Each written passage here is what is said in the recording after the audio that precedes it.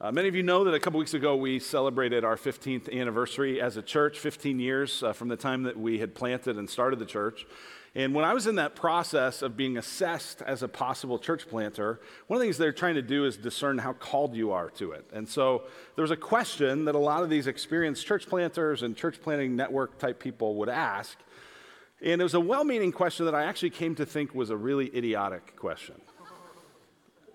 Like they meant well, but it's a dumb question. Here was the question they would ask me. They would say this: Luke, would it be a sin for you not to plant a church?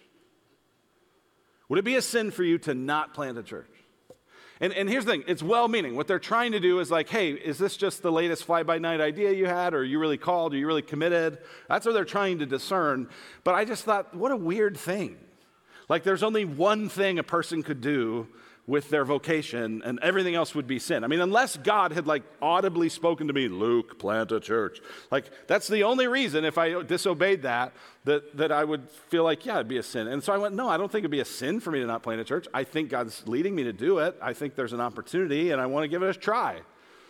But I worked in a number of jobs that weren't ministry jobs. They weren't pastoring jobs. I did that before I was in ministry. I could do that again. I think there's lots of different ways that I could honor God in my work. And so, no, I don't think it'd be a sin for me to not plant a church. It wouldn't be a sin for me to stop being a pastor. But that question, it kind of reveals a bit of a dualism that we have as Christians. We tend to think, well, there's ordinary work, and then there's sacred work. There's secular work, and then there's spiritual work. And that dualism tends to infect it, where we kind of go, well, people will say to me, well, Luke, I know you have a job that matters, but, I'm just fill in the blank. And we want to reorient our hearts around that. And we want to develop a better approach and a better understanding and a better appreciation for what God's calling us to do when it comes to work. So that's what we're doing today, is we're looking at Christianity and work. In this series, we're calling Confronting Genesis. What we're doing is we're looking at these earliest chapters of the Bible and how they connect with some of the most important and relevant questions that we ask. So we've looked so far at Christianity and truth, Christianity and science, Christianity and human dignity. Today is Christianity and work. Next week is Christianity and rest. We're going to get into issues of gender and sex and evil and suffering and judgment and purpose and all sorts of stuff. That's where we're going to go. But today we're talking about Christianity and work. I want to give you a couple recommended resources. These are some things that I think could help you in this process. There's 2 articles that we've posted online. I thought about trying to cram them into the sermon today, but how many of you know that sermons with stuff crammed in aren't usually great? At least I know that. So I said, well, I'll just put these as articles. So there's 2 articles. If you go to ironwoodchurch.org/articles, one of them is 8 motivations for work. And the Bible actually gives 8 different motivations, 8 different possible motives you could have for work. And here's the thing, they're all biblical, but the more of them that you have, the more satisfied and fulfilled and the more meaningful your work is going to feel. So that will be something worth looking at. The second article is 25 ways to imitate God in work. We're told in Ephesians 5:1 to be imitators of God. And maybe one of the ways we don't think about that we glorify God is actually by imitating God, by doing the kinds of things he does. And so this is a list of 25 different things that imitate God in our work. Now, my wife is a stay-at-home mom, and I gave this to her the other day. I said, hey, babe, I'm looking at this list, and I actually think you do all 25 of these in the work you do. And so if you want to try to figure out some motivations and some things that help you go, okay, my work matters to the Lord, I think those 2 resources would be very helpful. So I recommend those. But what we're going to do today is we're going to look at Genesis 1 and 2, and specifically the words there that have to do with work. And then we're going to try to look at some dangers and some temptations as it relates to work that we as followers of Christ want to try to avoid. So that's where we're going, all right? So you're in Genesis chapter 1, in verse 27. It says, so God created man in his own image. In the image of God, he created him. Male and female, he created them. So God creates man and woman in his image to represent him. There's a lot involved with that. But then you get to Genesis 1:28, and what's really cool about Genesis 1:28 is God goes from speaking in general about other stuff to actually speaking to the people. Before this, it's let there be light, let there be stars, let there be creeping things. Now he's speaking to them. Verse 28, and God blessed them, and God said to them, be fruitful and multiply and fill the earth and subdue it and have dominion over the fish of the sea and over the birds of the heavens and over every living thing that moves on the earth. This is the first time that God is speaking to his people. And he tells them, be fruitful and multiply and work hard. Get married, have a family, get a job. Pretty interesting. It's not even really get a job, it's just you already have a job. And here's what it is. It's to subdue the earth. That word subdue means to control or to bring into submission. It's the same word that is used when someone would be kneading dough in order to make bread. It's they're subduing the dough. They're controlling it. They're bringing it into submission. It's the same word that's used about someone who is treading on grapes in order to make wine. They're subduing the grapes. It's harnessing the creative stuff that God has put within it and bringing it to bear. Subdue. The second thing he says is have dominion over all these animals, over all these things. Well, to have dominion means to exercise authority over or to rule over. So this is what it is to work. It's to bring certain things under control. It's to have some level of authority, some level of dominion, some level of rule. And then if you go to Genesis 2, we see more of what God has in mind when it comes to work. Turn to Genesis 2 or swipe over to Genesis 2:15. And it says this, the Lord God took the man and put him in the Garden of Eden to work it and keep it. Work it, Adam. Work it, Adam. I think maybe that's how God was like, man, Adam, you work it. Anyway, to work means to exert oneself, to toil, to serve, right? It's just saying like, hey, put in the elbow grease, man. Like, work hard. Get after it. Go. And it says he was also then to keep it. This word to keep means to preserve or to maintain, to take care of. He's saying, I have put all sorts of goodness in this earth, and I want you to work it and cultivate it and protect it so that even more goodness emerges from it. I don't know how you like your English muffin. We've had English muffins lately in our house. It feels like kind of a special treat. They've got all the little nooks for the butter. Hallelujah and amen, right? But if you want to take an English muffin to the next level, right, you toast it up, you fill it up with little lakes of butter, and then you get some preserves. See, I don't like jelly. Jelly is like some fruit juice with some gelatin. No thanks. Next up on the food chain of gelatinous fruit spreads, you got jelly, and then you got jam. Jam's a little better because there's like little pieces, remnants of the fruit. But preserves, ooh la la, preserves. It's got the whole thing. It's got all the goodness. You're gonna have to chew it a while. It's like, I love preserves. Right? This is what he's saying. He's saying, work the ground, preserve it. Keep all that goodness in there. I don't want just a little bit of it. Adam, I want you to bring out all the flavor that I've put in there. That's what it is to work. By the way, this is interesting. The language of working it and keeping it, that's the same language that the priests were called to do when God gave them the temple. Which means, in a sense, Adam, his job as a human being is to be like a priest of God's presence in this created world. That's who we are as God's people. So if we sum that up, this really leads us to three takeaways, three lessons from Genesis 1 and 2. The first one is that work is part of God's good design for humans. Notice, there's no sin yet. Sin doesn't come till chapter 3. A lot of times people act like work is part of the curse. No. Work is part of creation. We're designed by God to work even when there's no sin. This is why, by the way, you will work in the new heavens and the new earth. Because if you want to know, someone asked once, how would you describe heaven in one word? And I heard an answer I loved. This person said, Eden. How would you describe heaven in one word? Eden. Well, in Eden, you're working. In the new heavens and the new earth, you're going to work. It's part of God's good design for humans. Here's the second lesson from this, is that work is part of our design regardless of whether we're compensated. Notice, God does not say, hey, Adam, be fruitful, multiply, fill the earth, subdue it, have dominion, work it, keep it, and be sure to see me on Friday because I'll have something for you. Right? This is not compensation. There's no check, there's no money, there's no gold, there's no bartering. This is work for work's sake. Get this. This is really, really important. You can be unemployed, but you're never out of work. You cannot have a formal job that pays you, but you're never out of work. This is important.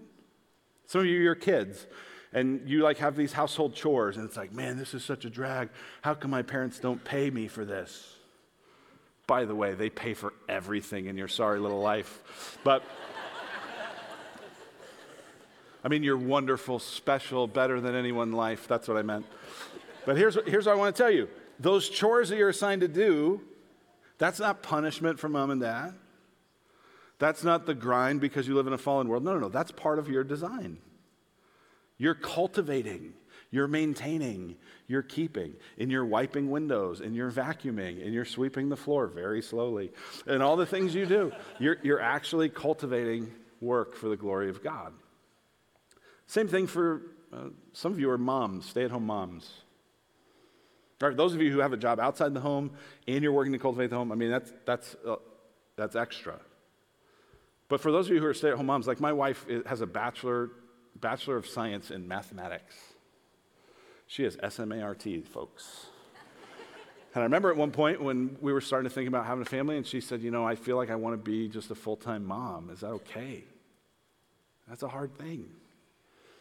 That's uncomfortable. It's like, was all this education, was all this a waste? No, it's not a waste.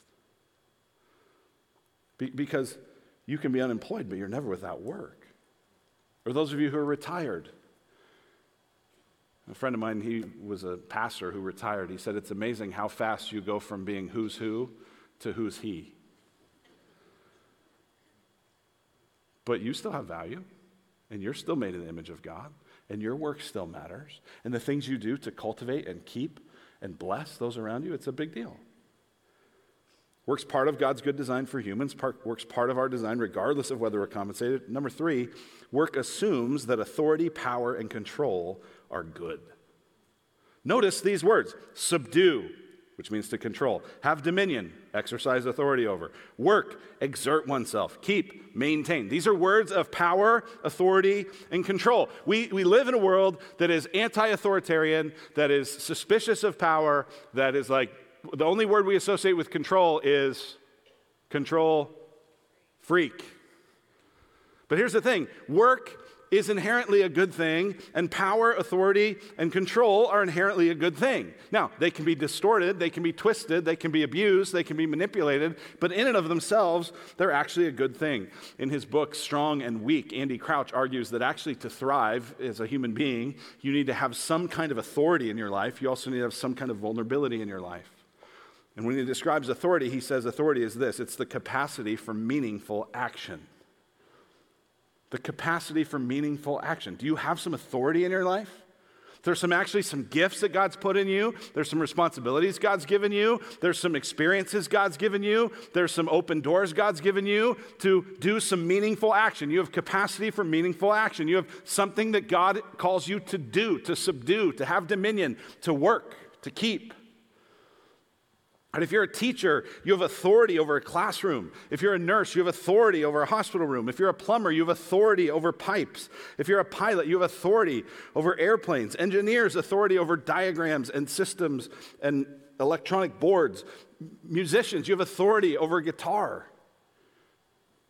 See, authority requires that your action is meaningful because you are capable in it, right? Like, I could pick up Stephen's guitar here and, play it. But Stephen has authority over it. And here's what I want to tell you. You have areas of life where God, in his grace and through experience and through education and through training and through effort and through lots of scars and through lots of hard work and through lots of failures and through lots of all sorts of stuff, God's given you authority. Step into it. Believe in it. Don't back away from it. There are areas in your life where people do, or they could, or they should come to you and say, hey, how do you do this? How do you navigate that? Give me experience here. And you shouldn't go, well, I don't know, I'm just kind of a dummy. No, you have authority in some areas. Get this, you don't have authority in every area, but you have authority in some. And that's given by God for you to use to bring about the flourishing of his creation. So those are what we learned from Genesis 1 and 2. What are the dangers? What are the things we got to watch out for? All right, there's 4 of them. And each of these dangers has a possible temptation. The first one is this, one danger to avoid is work as optional. Seeing work as optional. Don't do that. Work is not optional. We've already said it. You're created by God. This is part of the thing. And the temptation is to actually become lazy.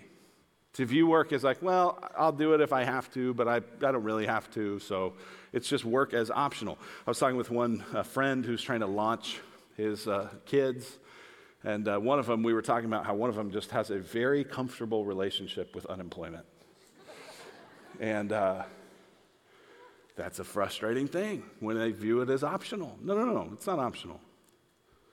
Get going, get moving, get to work. The second danger to avoid is work as bummer. And the temptation here is just constant complaining. Now listen, friends, everybody has days when it's a bummer. Everybody has, there's a lot of Monday afternoons for me where I wish I could get a job at Home Depot, but I'm not qualified to work there either. We have down days, we have days where, oh man, this is a bad season and this is really difficult, or boy, I don't like that. So listen, work sometimes is a bummer, but if you develop a mentality that says my work is always a bummer, what you're doing is you're developing an attitude of ingratitude. Because God's providing your needs through it. He's blessing your family. He's giving you the opportunity to have meaningful contribution to this world. He's allowing you to make money that you can steward well, to have good gifts, and also to be able to give to important things that further his mission. He's giving you an opportunity to imitate him in what you do in a way that gives him glory. He's giving you a lot in this gift. And for you to go, no, it's a bummer. That's like if your kids sit down at dinner and go, Mom, I don't like this dinner you made. Which I may or may not have heard out of a child's mouth in the last 3 weeks. How'd that go, little boy? Not great, not great. You don't, hey, look at me. You don't talk to your mother like that. Actually, what I say is, you don't talk to my wife like that. Right? God's going, I'm giving you this. Listen, if you're trusting God because your job's a bummer, I get it. Some jobs, they're just tough, right? And it's like, I don't like this isn't fulfilling, I don't enjoy a thing about it, the people are difficult, on and on, right? And so you're praying for God to give you another opportunity. Well, while you're praying for God to give you another opportunity, also pray for him to give you gratitude and joy in the midst of this one. The grass is greener where you water it. Give him thanks. Give him praise. Experience his strength. So there's work as optional, there's work as bummer. Here's the third danger to avoid is work as dictator. This is a temptation of capitulation, where work just dominates everything, work gets the final say, work is the final authority, work is the final priority, work as dictator. This is where we start saying, well, I have to. Man, I just don't, it's okay. I don't really have a choice. It's just I have to. I have to work 75 hours a week. It's just the job. I just have to. I have to travel and be away from my young kids all the time. I have to. I have to follow these standard operating shady practices. I have to. I have to move to a new city where I have no family and no connection and no church. I just have to. It's my job. I have to. I have to keep my faith private. I can't talk about Jesus. I have to keep that private. Really? At that point, work is becoming a dictator. Listen, there's only one person who you have to obey. The Lord God. Not yourself, not even your conscience, the Lord God. You have to obey him. Everything else that we choose to obey is our choice to obey it. So here's what I just want to lovingly invite you to consider. You may think you have to. It's not that you have to, it's that you're choosing to. And get this, I'm not telling you it's an easy choice, but I am telling you it is your choice. It is your choice to be in a job that makes you feel like a slave, that makes you neglect your family, that makes you get grouchy, that makes you keep your faith private. That's your choice. And so I want to encourage you to make a different choice. Now, here's what it's going to take. It's going to take some wisdom. And in some cases, it might even take some concessions. It might take some, I'm going to have to give a little here in order to have, like you're probably in most, we're in a largely secular world. You're not going to be able to have everything you'd want probably in most jobs. So you've got to figure out, okay, what can I navigate? Well, I want to give you some examples. Here's some biblical examples, some biblical illustrations of people that had to do this. And by the way, these are folks that actually literally worked for dictators. So I know your boss is kind of a jerk, but Nebuchadnezzar was worse, okay? All right, so the first one is Joseph. We're going to see Joseph here later this year when we studied the end of the book of Genesis. And Joseph was in slavery and in prison in Egypt, but God had given them this special ability to interpret dreams. And when Pharaoh had a dream, he ends up getting the opportunity to interpret it for him, and he ends up being the number 2 guy in Egypt. Right? He's the vice president, he's the prime minister, he's the senior VP, whatever you want to call it. He's the number 2 dude. He's literally working for a dictator. And get this, he's literally working for a pagan dictator. A polytheistic, no regard for the Lord God Yahweh dictator. What do you do in that situation? Well, here's what's really interesting. There's some areas where he kind of has some concessions, but there's some other areas where he just won't bend and he won't compromise. So just by way of example, I'm not saying this is prescriptive, but this is a description of someone navigating this, and you should look at this and go, maybe there's some wisdom here to consider. So in Joseph's case, he makes some concessions. Pharaoh changes his name to some Egyptian pagan name. He goes along with it. Additionally, Pharaoh gives him a wife who's the daughter of a priest of a false god. Now, later on in the scriptures, the Jews are going to be told, don't intermarry with people from other nations because they're going to lead you astray after their false gods. Well, that command hasn't been revealed yet. But either way, Joseph goes along and he marries this, his father-in-law is the priest of a false god. But despite those concessions, he still holds firm. It says 3 times in the Genesis narrative there that the Lord was with him, the Lord was with him, the Lord was with him. The reason he's able to thrive, the reason he's able to flourish is because the Lord was with him. That means he had stayed dialed into God. He kept faithful to pray. He kept faithful to listen to God's voice. He kept faithful to try to do what God wanted him to do. The Lord is with him. The second thing you see is that he gives God verbal credit for his gifts and abilities.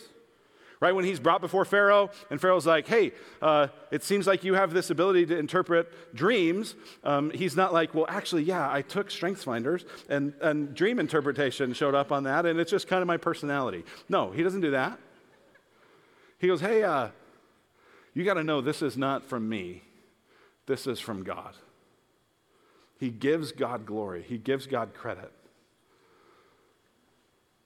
The third thing he does, and I just think this is a subtle but really interesting thing, right? He's received this new Egyptian name. He's married to this Egyptian priest's daughter. But then when he has the opportunity to name his children, what does he do? He gives them Hebrew names. And he gives them Hebrew names that point to the faithfulness of God. His son Manasseh's name means God has made me forget all my hardship. His son Ephraim's name means God has made me fruitful in the land of my affliction. So listen, there's some concessions, there's a little give, there's a little take, but the heart is unyielding that he is going to publicly live as a follower of the one true God. Can you do the same? Or another example, the person who worked for Nebuchadnezzar was Daniel. Daniel was one of a number of young leaders who'd been taken out of Jerusalem into Babylon. Babylon's as a godless empire as ever. And Daniel also becomes an important official, and also, interestingly, through dream interpretation. Maybe start praying for that gift if you need a new job opportunity. But Daniel, interesting, when you read Daniel 1, right, he's firm. We're not going to eat the king's food. But you know what he does go along with? He lets his name be changed to a pagan name.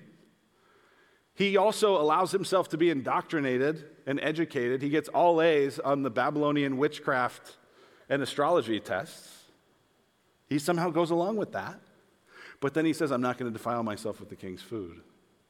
He also, when given a command, hey, don't pray to anyone except this statue, he says, sayonara, I'm opening the windows and letting everybody see me pray to the one true God. And that's what lands him in the lion's den. It's just so interesting to me. There's a little bit of concession. He's not going to get everything he wants. But he's not going to pretend he's not absolutely committed to God. The only I have to is coming from God Most High. Is that the case for you? If not, this is an opportunity to reconsider and to repent and to turn and say, God, would you reorient my heart on this so that I could serve you, so that all of life would be all for Jesus? All right, here's the last danger to avoid. Number 4 is work as identity. The temptation here is idolatry. Work as identity. Identity is a powerful thing, right? It's one thing to just do something. It's another thing to have your identity wrapped up in what you do. I realized this at some point in my early 20s. I would go play pickup basketball with some friends, and no one's ever looked at me and thought, he'd be a great basketball player. And you're right, I'm not. But I would go to the gym and I'd play, and it was fun, and do pickup ball. And I'm competitive, and so, I'd play hard, and I'd be disappointed if I didn't play well. But 5 minutes after it was over. I didn't care. And I remember one time driving home from a pickup basketball game going, this is so interesting. When I come play pickup basketball, it doesn't really matter to me. But when I was a college baseball player, every at bat, it was like my whole everything was on the line. Why? Well, because at that season of my life, baseball, in a sense, was my identity. It wasn't just a game I was playing. It wasn't just an opportunity I had to have teammates and to compete. It was like too much was at stake. You get it? What about you with your work? Is your work become your identity? It's who you are. It's the most important thing about you. It's the most central thing to your story. It's the thing that's most dictating your attitude and behavior. Has it become your identity? Has it become idolatrous? I want to tell you today, if you're a follower of Jesus, you're not your work, you're not your career, you're not your job title, you're not your income, you're not your kids. You, if you're a follower of Christ, that becomes your identity. Otherwise, you'll ride all the waves of identity. Tim Keller said it this way: if you make work your identity and you succeed, it'll go to your head. If you fail, it'll go to your heart. Some of you've lived there. When it was all up and to the right, boy, you sure thought you were something, and it was going to your head. And then when it was down and to the right and it all crashed, you went, who am I? I don't know who I am anymore. And the failure went to your heart. That's not your identity. My identity, friends, is not lead pastor Ironwood Church. By the way, I don't know if you know this. I think about that frequently. I'm the interim lead pastor of this church. And I don't know when my time will end. I don't have an announcement to make today. Sorry. But here's what I know. I'll have a last day as the lead pastor of this church. But you know what I'll never have a last day of? Being a child of the Father, being the bride of the Son, being the home of the Holy Spirit. That's my identity. That's who I am. And if you're a follower of Jesus, that's who you are. You're a child of the Father. You're the bride of the Son. You're the home of the Holy Spirit. You are not your job. You're not your career. That's all interim. That's all temporary. Now, do it well. Do it for the glory of God, because what will last are the things you do for the honor and glory of God. Be motivated to serve Him. Be motivated to cultivate His earth and to make things better and to love people through it and to imitate Him in the way you do your work. That'll last. I'm not saying your work is meaningless. I'm just saying it's not everything. Because if Jesus Christ came and he gave his life for you, and he was buried for you, and he rose for you, and he's coming back for you, then he's your identity. He's what matters. He's what will last. Live for him. Let's pray. Father, thank you for the opportunity to work, to honor you in the way that we do it. We pray, God, that we would imitate your character and find our hope in Christ. In Jesus' name, amen.